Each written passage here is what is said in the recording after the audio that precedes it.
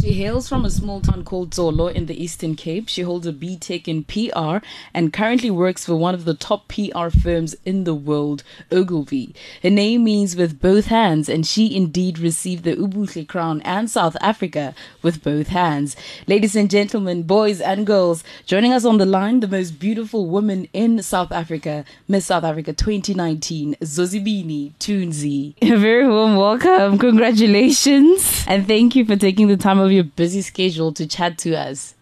No, it's a pleasure. So I want to start by just getting right into it. I've been a fan of the Miss SA pageant since way back when they had Miss V's Sexy Legs. And I want to find out, when did your journey into pageantry begin? So my journey to pageantry began, I was very young. I think I must have been 7 when I went on to my first one. And I went in because I had self-esteem issues and I was very shy. And so my mom just really wanted me to do something that would get me out of the house, that would get me, to meet other kids and just, start building relationships. And so that's when I started doing my first pageant when I was 7. And then from there, I just kind of fell in love, with the whole world of pageantry. But I haven't really done a lot of pageants since then. But, Oh, wow. That's really when it started. Okay. Yeah. And from the few pageants that you have been in, what were some of the challenges that you faced and how did you overcome them? I think with pageantry, it's because most of the time, you're being judged for beauty, and that could be challenging because, beauty is subjective and people see it in different ways, and you might be beautiful to another person, you might not be to another. So I think that's one of the most challenging things about it. But, pageants are changing every day. The face of pageantry is changing. It's not just about how you look on the outside. It's really about the inside as well. It's about your brain, how you think, your mind. Your inside has to be as beautiful, as your outside as well. So that's been a nice evolution of pageantry. Did you regain your confidence from pageant? Yes, absolutely. Because remember the first reason I did it anyways was to get that confidence and to be able to be comfortable in my own skin and to own myself 100%. And so that really did help me to be a more confident person that I am today, because it wasn't always like that in the past. Yeah. Wow. And also, my friend and I have been discussing our predictions for the upcoming Miss Universe. You guys are way ahead. Listen. And here's my theory. Since you were chosen by 2 Miss Universe title holders. Yes, I was. And listen, I feel like it's a low-key indication that you might be our Miss Universe 2019. Oh, man. You know what? From your mouth to God's ears into the universe. I am speaking it out because, listen, what are the chances? What are the chances? I never quite looked at it that way. Really? Thank you for pointing that out. No, actually, it's the first time that I'm actually reflecting on the fact that I was judged by 2 former Miss Universes and they actually said I was good enough to win the crown. So that's quite interesting. Listen, you heard it first right here, and yes. Yes. So since being crowned, you've done so many interviews and and the questions that you've been asked have been mostly about your title and being a Miss SA. What would Zozibini and not Miss SA like to be asked, by us? Oh my goodness! Wow, I haven't really had time to think about that. I feel like I've been asked so many questions, and it's kind of difficult to think of one that I haven't been asked because I've had a lot of interviews.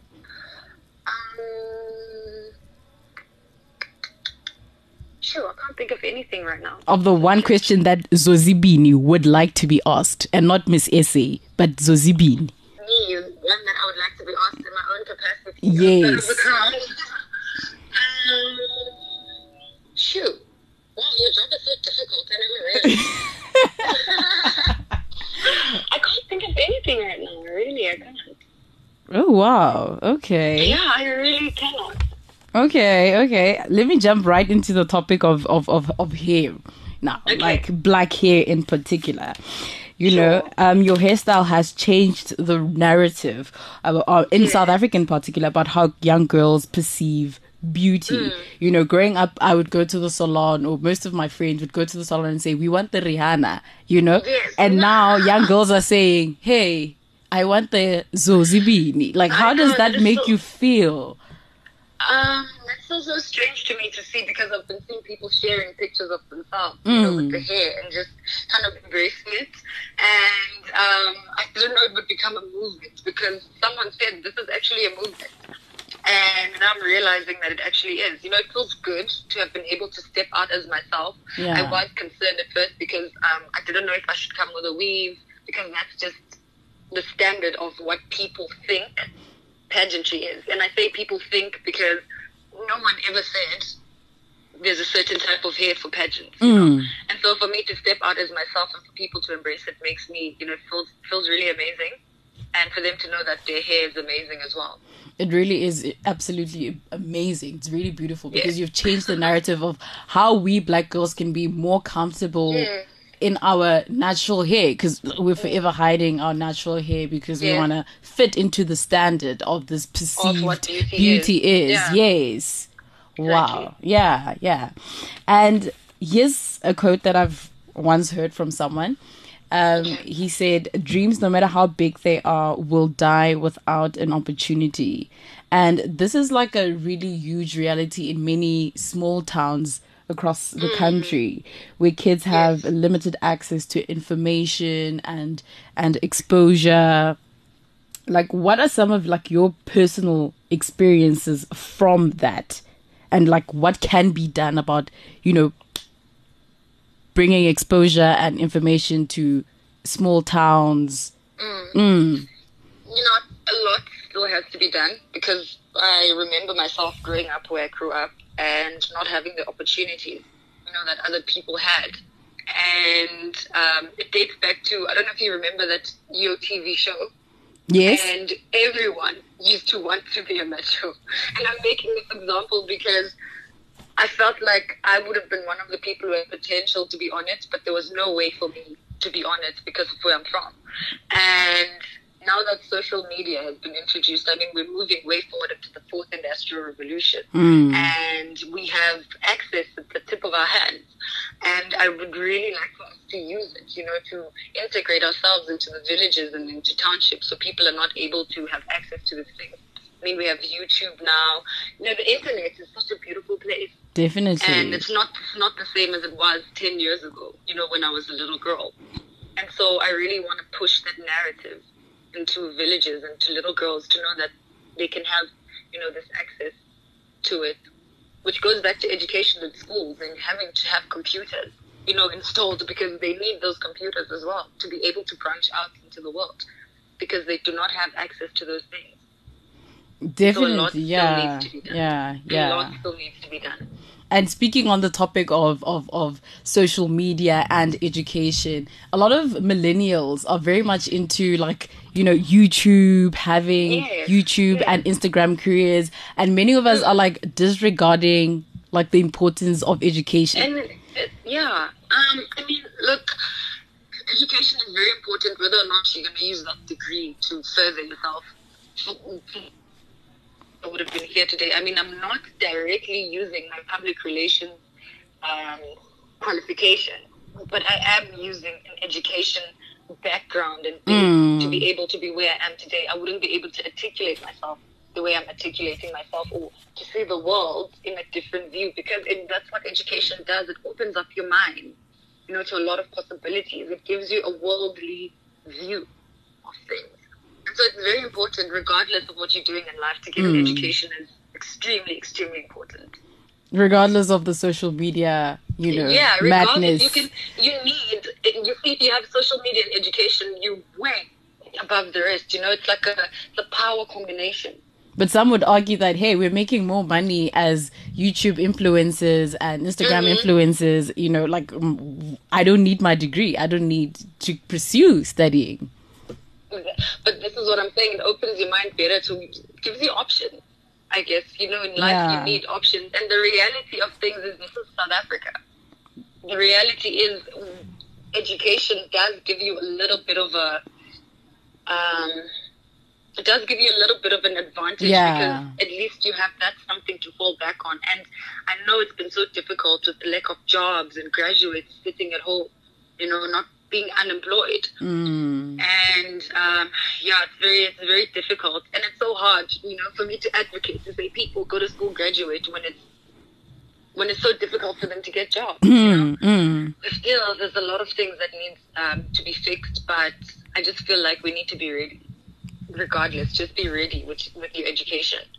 Definitely. Yeah. I hear you. I just want to point this out. I've always wondered, who do I share a birthday with? Like a famous person who I share a birthday with, and I just found out that we actually share a birthday. I'm telling you. 18th of September. I'll be turning 21, and yes. I'll be turning 26, so much older, but yeah.